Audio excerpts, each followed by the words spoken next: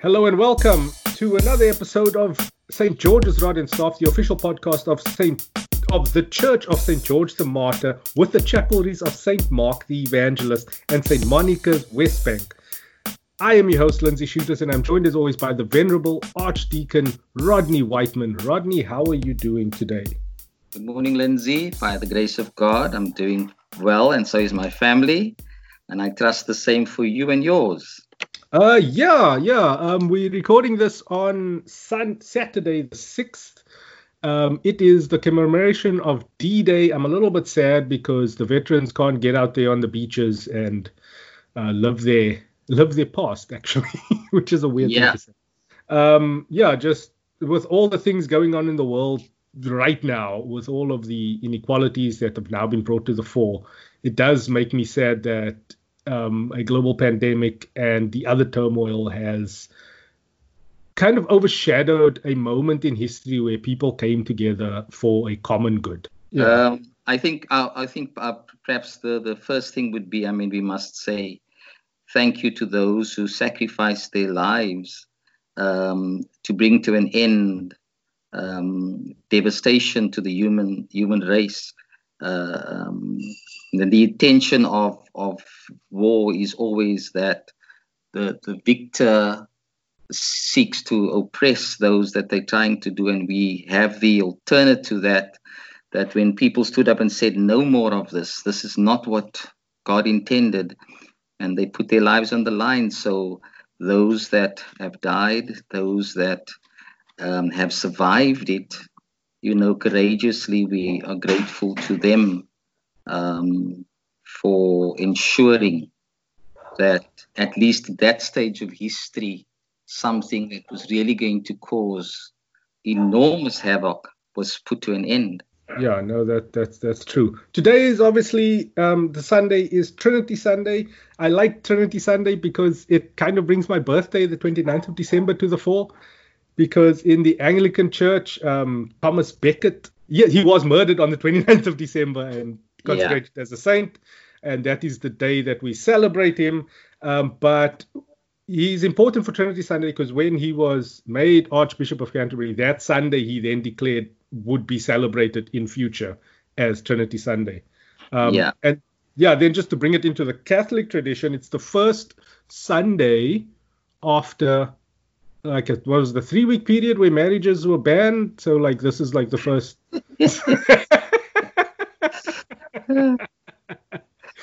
So there's a lot of renewal going on right now. The world is currently on fire.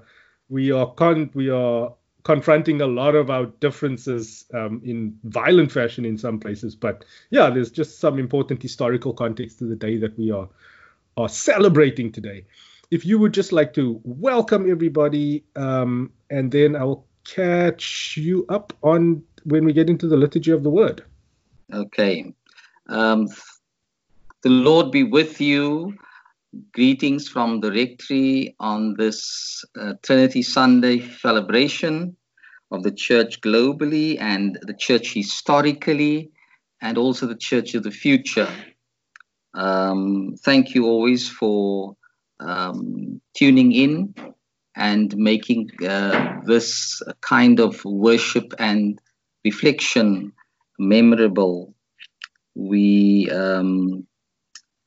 also want to say that we are grateful to the ongoing responsible giving of our membership to ensure that the parish continues to function. And although we will not resume services in our diocese in June yet, we are still working on all of that to ensure that we can go back with safety. We are seeking to work on a team who will help us become COVID-19 compliant, but also this means costs we never thought we'd have before.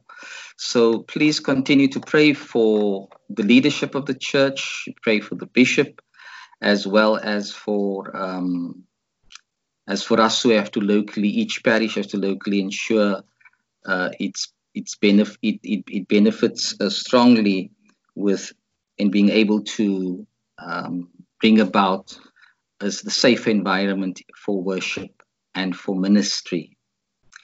Having said that, we have shortened this service, and so we come to God with hearts surrendered in confession, knowing that none of us have been pure from sin. So we pray together. Almighty God, our Heavenly Father, in penitence we confess that we have sinned against you through our own fault in thought, word, and deed, and in what we have left undone for the sake of your Son, Christ our Lord. Give us all that is past, and grant that we may serve you in newness of life to the glory of your name. Be assured of God's forgiveness as we say, may God our Father forgive us our sins and bring us to the fellowship of his table with his saints, now and forever. Amen. A collect for Trinity Sunday. Let us pray. Holy Trinity, sacred sharing of reciprocal love, free-flowing relationship of God, give to us, your friends, that deep regard for interdependence which you manifest, so that our practice may be collaboration, drawing strength from each other, and that freed from isolation, we do not act like the lone wolf. We may reflect your nature, which is community, through Jesus Christ, at one with you, creator and sustaining spirit. Amen. Amen. Father, Trinity is all about community. It's about all three facets of what we believe to be God living through us. It's about the commissioning of, like we had last week in Pentecost, the commissioning of the disciples to go out and preach the good word, empowered through the Spirit, the teachings of Jesus, and everything handed down from the Father. And then the first reading was interesting because it just kicks off with what we know as the grace, which is how we end a lot of the societal meetings in the church. Do you just want to take us through like the importance of the grace within this context? Certainly, I've often, in my experience in the church, the grace has always been the prayer we run to when our meetings have been too long. And it's amazing how, having done it so repetitively, that instead of it becoming a just a lot of words together, the meaning said together continues to just grow deeper.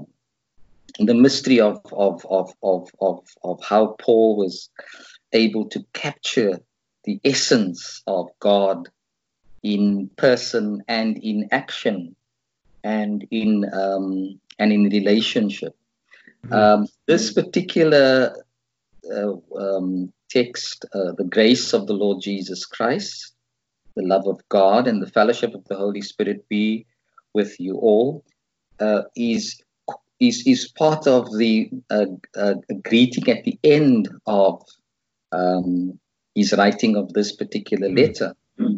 So it's within the context of greeting. So when we do the grace now in our meetings, we don't close our eyes. We look at each other because we are greeting each other in the name of God. We are greeting each other, recognizing God in the other. And when we look at the Trinity expressed in the prayer of the grace, we know that, God's hand was on us in creation. God's hand was on us on redemption.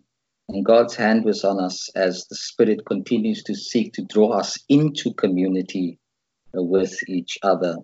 And I remembered one author that I read, I think his name was Father Timothy, And he said, whenever we do this, the greeting in the name of the Father, the Son, and the Holy Spirit, making the sign of the cross, we are celebrating the community of within God, and we are celebrating the reality that we are part of that community. So it is interesting that when Paul reviewed his theological understanding of God, he's coming down through the tradition of the Judaic tradition that he was party to, and his encounter with Jesus and the continuing teachings that he gave, obviously preparing under the power of the Spirit. He realized the movement of God. Movement of God to us is grace revealed, not just through Jesus, but Jesus, who is Christ, the anointed one, the Messiah, and Jesus, the Lord, over all creation and over death. So it celebrates our Lord Jesus, reflecting through the names given to him, the titles given to him. What was Jesus really all about?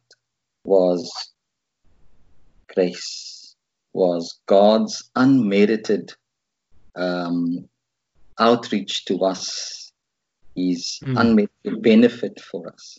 Now, when we look deeply more at that grace and the mystery thereof, we realize that the movement of God to exercise grace towards us comes because God is love.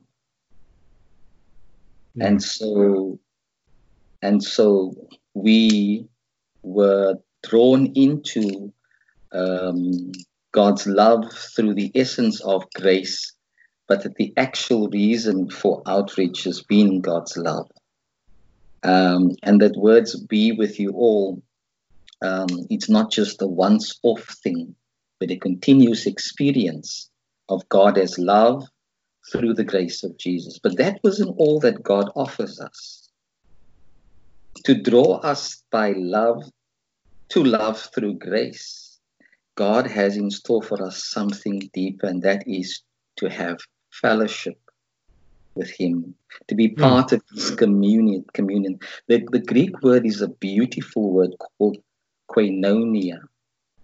And it's spirit who continues to show the hospitable love and of God and the grace of Jesus, drawing all souls into fellowship with God. The beauty of all of this is that when we do respond to this, we then realize we're not there on our own. It's not a vertical expression of love, but it's a vertical and horizontal expression of love. That when we meet one another in fellowship through the Holy Spirit, because of God's love and grace, what becomes real is that we are called into fellowship with each other.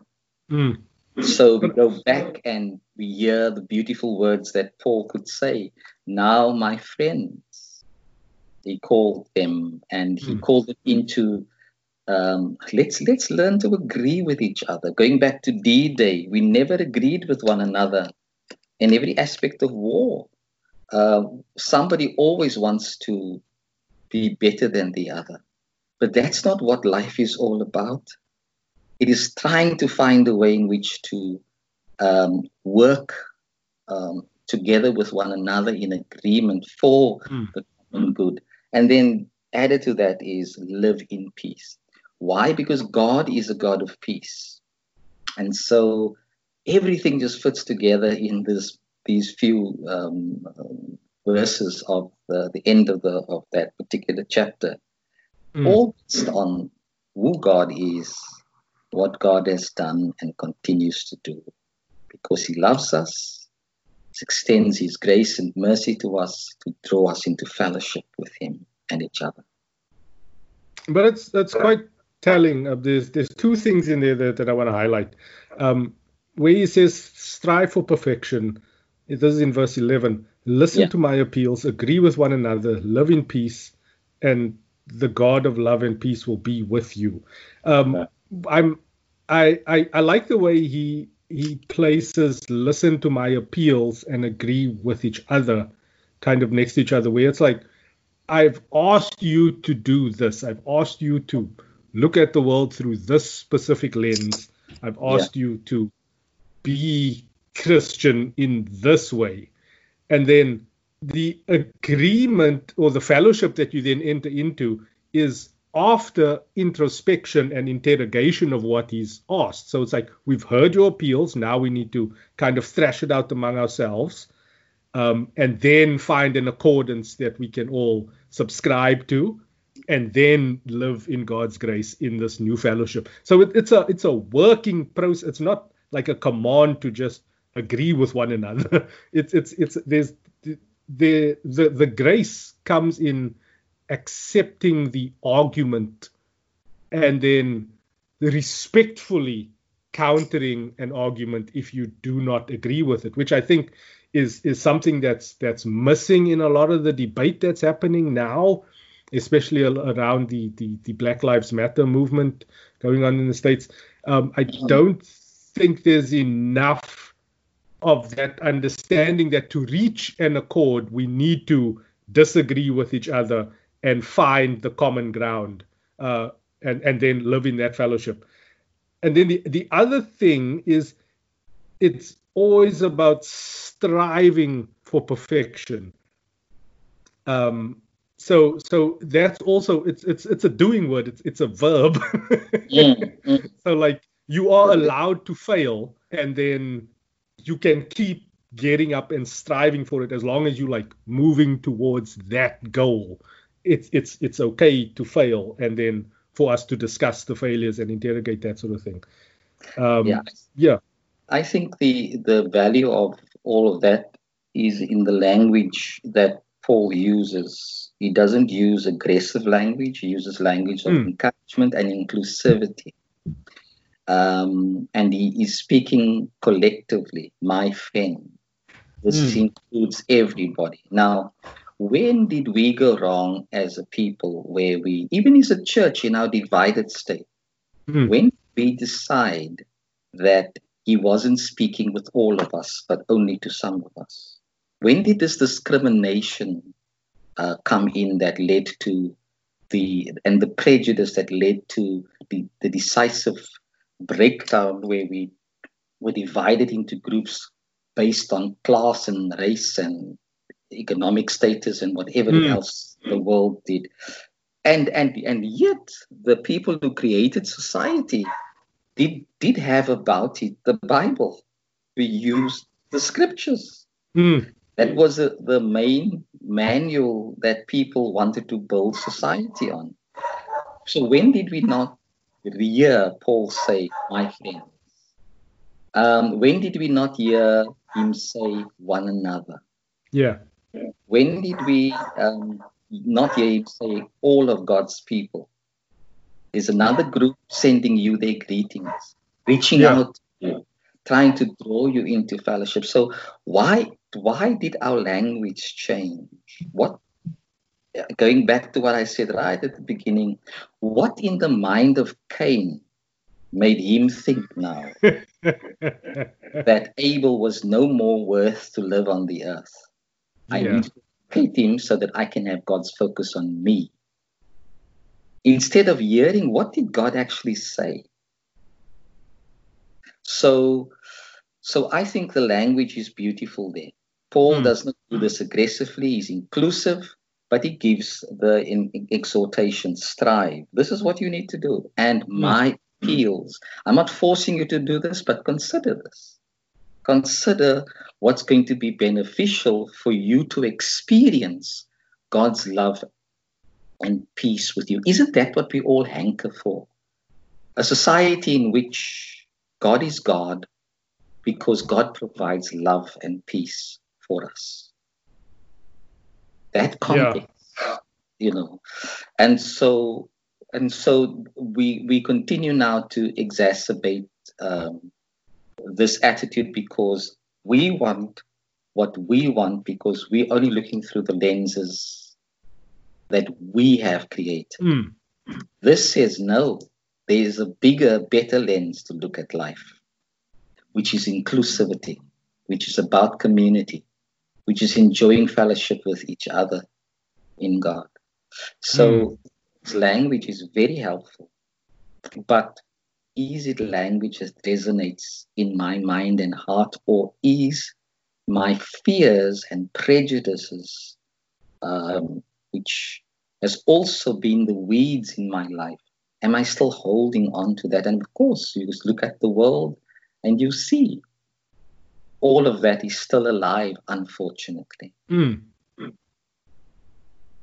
Yeah, my wife she confronted me because obviously, like in business and in my career, I've been affected by institutional, just bursts of institutional racism where you can't really hold it against the so-called oppressor. Oppressor is a very, very strong term to use in this context, but my language escapes me right now.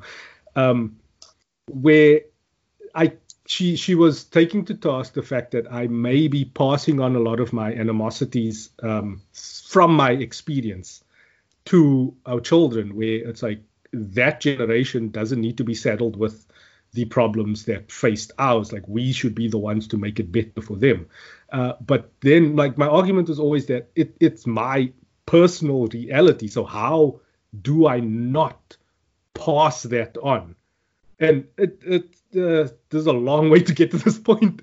But this specific weekend is really poetic because in the Anglican Church, like I said earlier, the Archbishop of Canterbury, who kind of made Trinity Sunday a thing, he was an enemy of the King of England at the time, Henry II. Mm-hmm. And it's funny that this specific year, Trinity Sunday, falls after D-Day because Henry II was also Duke of Normandy, which is just like this weird historic poetry.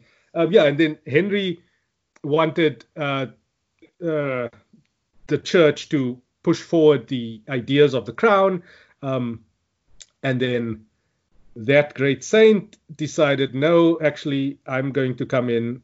Thomas Becket, he was putting the church first ahead of the crown. And then just in an offhanded comment, like, Henry was just done with like dealing with with Thomas Becket at the time, and he was like, can someone please rid me of this priest? And then the knights were like, okay, cool, so we're gonna go do that thing now. And then they went to go kill him, which was that ended in the cathedral of all places. And then I think there was that famous quote where the monks wanted to bar the doors to stop the knights from entering, and Thomas Becket said, what was it? Don't make a fortress out of the house of God, or something like that. But isn't it significant that political power always seeks just religious justification? Yeah. And why? Because on its own, it's destructive. So in order to buffer and fool the crowds, they embrace some religious formality and religious acceptability. Played itself off in the United States this past week when even when they dispersed the crowds in front of the White House with tear gas and lied about the fact that they did that. It was pepper. It was pepper balls and flashbangs. They would call that relative violence and not violence to the raw fit. Yes. But he goes and stands in front of a church and then stands with the Bible upside down. And when asked, is that yours? Do you personally subscribe to what's in the book you're holding up now? Yeah. And his words were, it's a Bible. Yeah. So I'm not subscribing to what is in there. I'm just using it as a tool to forward my agenda. Yeah. So it plays itself off. So when the religious leaders got up and said, enough of this, he only listened to those who said what he did was a good thing. Now, those religious voices is my are my concern, because they think they're subscribing to what is in the book, and so they justify his behavior. Yeah. And so has Henry VIII disappeared from the scene at all? Henry II. No, the spirit has In not. the second, sorry. And so Thomas à Becket is still alive, because there he stood in front of the church, and what did they do with the priests that were serving the poor and the voiceless? They pushed him out of the way. It's also quite telling that both the first and the second reading come from letters to the Corinthians, and in the interview afterwards, Trump was asked what his favorite verse in the Bible is, and didn't he reference? I think he said like Corinthians 2 or something like that, which was very funny, just to draw yet another parallel to what's happening in the liturgy today. Yeah. In closing, like I've been overwhelmed with a lot of emotion this week, and in the weirdest places. We were watching like old Super Bowl halftime shows with the kids the other night, and my son wanted to see the Michael Jackson one, and just playing that. Just seeing like the spectacle that an artist like Michael Jackson would put on, which was quite revolutionary for the time. But he closed off with a very moving rendition of "Heal the World." Yeah. And despite all of the personal failings that we have later discovered about Michael Jackson, like it's an important moment for an artist to use that platform that was granted to them, which was like the biggest platform on primetime TV at the time and still is, to then push forward like this idea of we need to heal this world, we need to come together, we need to make it a better place. And yeah, I was just overwhelmed by emotion just thinking about it, like everything that is wrong, like despite what the pandemic has done to us. I think it's more the frustration of not being able to conquer this oppressor that has now seized the entire world and put the entire world in lockdown, that's now being born in the clashes that we are seeing. And yeah, we just need to take a moment and look at the big picture and see that everybody is equal, no matter what you believe as. Yeah. What Michael Jackson did there, and I'm not necessarily drawn to all of the hype and glamour around celebrities and all of that, but it is imperative that we look at that singing not just as an outward reflection of what the world needed to be doing and assisting with to make it a better place, but the world becomes a better place when wounded souls cry out for the healing of God. As Paul said in Corinthians, and the God of love and peace will be with you. In other words, will be within you. And so Michael's woundedness must be seen as a deep catalyst for that message. He was living a life on the outside to find acceptability and celebration, but on the inside, he was broken and could not accept himself. And I think that's an imperative of each of us to be looking at. Our hearts are crying out for healing, in frustration and knowing that if our hearts are longing for healing, it's got to be out there somewhere, because somewhere inside we can't find it. Somewhere amongst ourselves we can't find it. So where will it come from? And then you hear those gracious words coming from the resurrected Lord, go into the world and do something for the world that can help them. And I'm going to be with you as you do this. Mm. So in response to Michael Jackson, Heal the World, yes, Jesus is saying, this is what I want to do. That's why I'm asking you to go. I want you to be part of the solution, part of the healing process.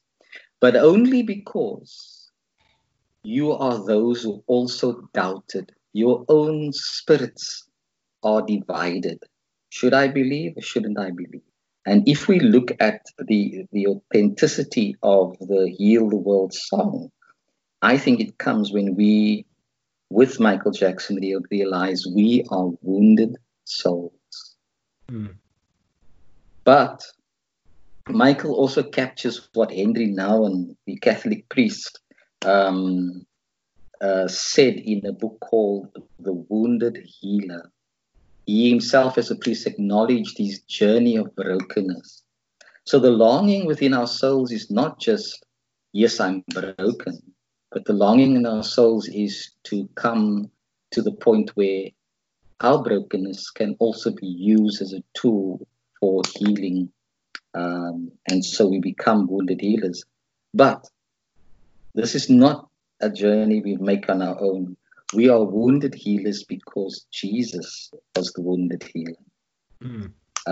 Goes back to the Isaiah passage, which says, he was bruised for our iniquities, and by his stripes we have been made whole. So this is, in fact, the challenge, therefore. As you said, it's a poetic weekend, deep reflection. And what a better weekend than ensuring Trinity becomes the focus point for healing, wholeness, inclusivity, community, fellowship. So we hear Paul say, my friends, strive for perfection. Listen to my appeals. Agree with one another. And live at peace with one another. And the God of love and peace will be with you, will be with you. The journey to wholeness. It is. It is an exploration of faith. Father, would you just want to take us through some other points of reflection through the prayers of the church for this coming week? Certainly, Lindsay. Thank you very much. I want to just preface our prayers with the prayer of St. Patrick, which was used because of his focus on the Trinity. And in the prayer, he says, and this was written in the 5th century, St. Patrick of Ireland, I arise today. That's the day of Pentecost.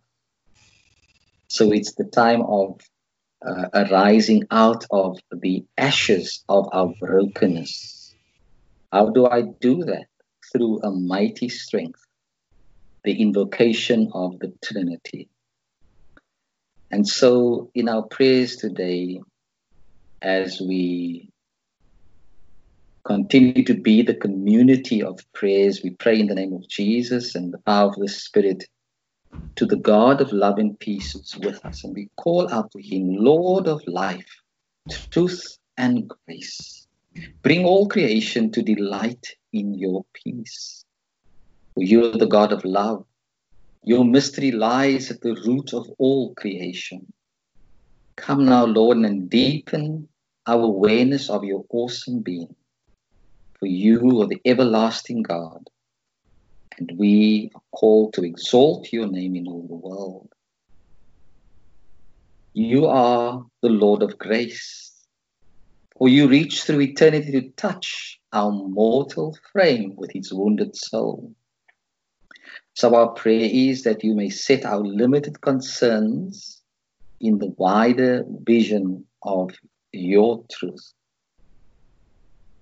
So that as you share our life, so may we come to share in your divine glory. Holy Spirit of fellowship, move between us and unite all people in one community. For as the Lord of life, truth, and grace, you bring creation to delight in your peace. Therefore, come and strengthen all that builds cohesive living even in the time of severe pain, you are God of peace, and you promise to be present in our midst. Triune God, in your eternal vision, you hold creation from its beginning to its end. For you are the Lord of life, truth, and grace, bringing all creation to delight in your peace. And so sustain in your love all who are faint and whose strength is failing. Lord, come now and restore our faith that you are with us to the end of the age. And so, Father, Son, and Holy Spirit, you who made us a little lower than angels and are mindful of all people, for you are Lord of love, life, truth, and grace, bringing all creation to delight in your peace. We are mindful of the Black Lives Matter movement and all movements that seek to raise the profile of the underdog, of the rejected, of the marginalized, and the wounded out there. Now we commemorate to you all who have died, thinking of the D-Day celebration, lives lost in that skirmish. We think also of people like Thomas Becket, prophets in their time, whom political leaders sought to silence. We ask you to adorn all the departed with your love and thanksgiving in your glory and with your honor. And so we have confidence in Jesus as we approach your throne of grace to pray this prayer during the time of COVID-19. Author of life, healer of the nations, grant us courage to face this trial, our trial. Wisdom to find relief. Faith to live responsibly. Grant us your salvation for Jesus Christ's sake. Amen. My brothers and sisters, I trust that you would receive this greeting, that the peace of Christ is with you always. And so we conclude our service with the words of commission and blessing. God has made us. God has shaped us. God has chosen us. God has sent us. May we go now to be makers of God's peace, shapers of God's love, choosers of God's way, and senders on the journey. May God be ever with us, ever creating us, ever molding us, ever calling us, and ever leading us. Let us continue to live our lives in our going out and in our coming in peace, to love and serve the Lord. We do so in the name of Christ. Amen. Thank you, Lindsay, and thank you all for listening.